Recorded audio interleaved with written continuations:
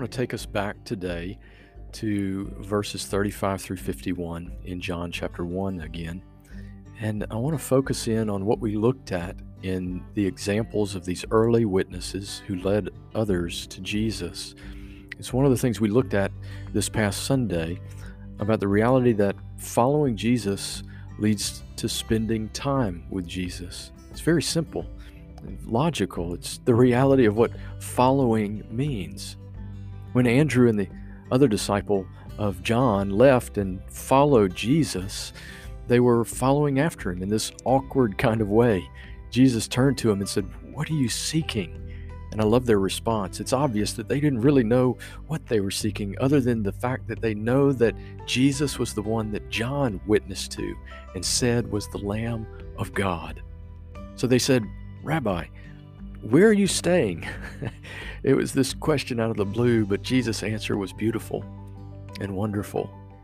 He met them where they were, and he just simply said this, "Come, and you will see." It tells us that they went to where he was staying, and they stayed with him for that day. As we see the picture of Philip that follows, Jesus called out to Philip, "Follow me." And Philip did just that, began to follow after Jesus. You know, one of the basic things about following Jesus is that it leads to spending time with Jesus. And what we see in the life of Andrew and in Philip, who became these witnesses for Jesus that brought others to Jesus, is that spending time with Jesus led to growing their faith in Jesus. After spending time with Jesus, the Son of God, the Lamb of God, they came away knowing who he was.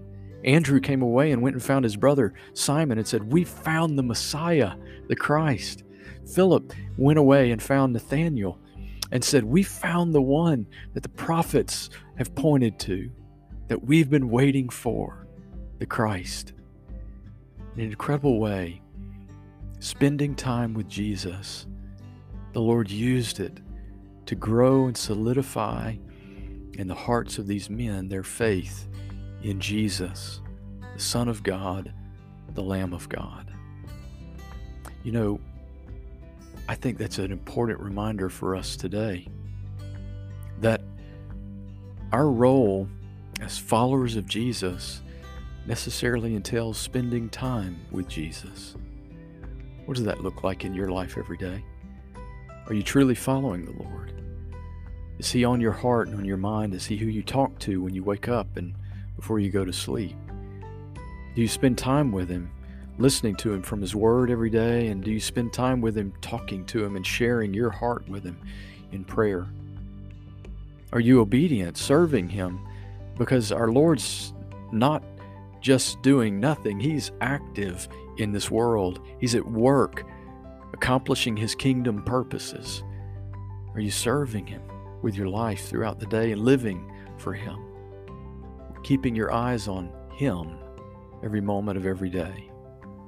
Today, examine your following and make sure that it includes spending time with Jesus.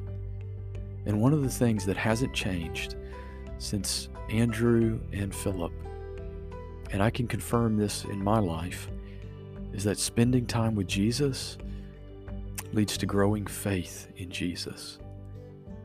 There's no one who can convince me that Jesus Christ is not the Lord, the Son of God, the Lamb of God, who takes away the sin of the world and who took away my sin and gave me new life and purpose. Spending time with Jesus deepens my love for him and my understanding of the inexpressible and the depth that we can't imagine of his love for us. So today, spend time with Jesus. Follow after him. Let the Lord of our faith grow and strengthen your faith today. And my prayer is this, that like Andrew and like Philip, that at the end of today, you and I can't wait to tell someone else about Jesus.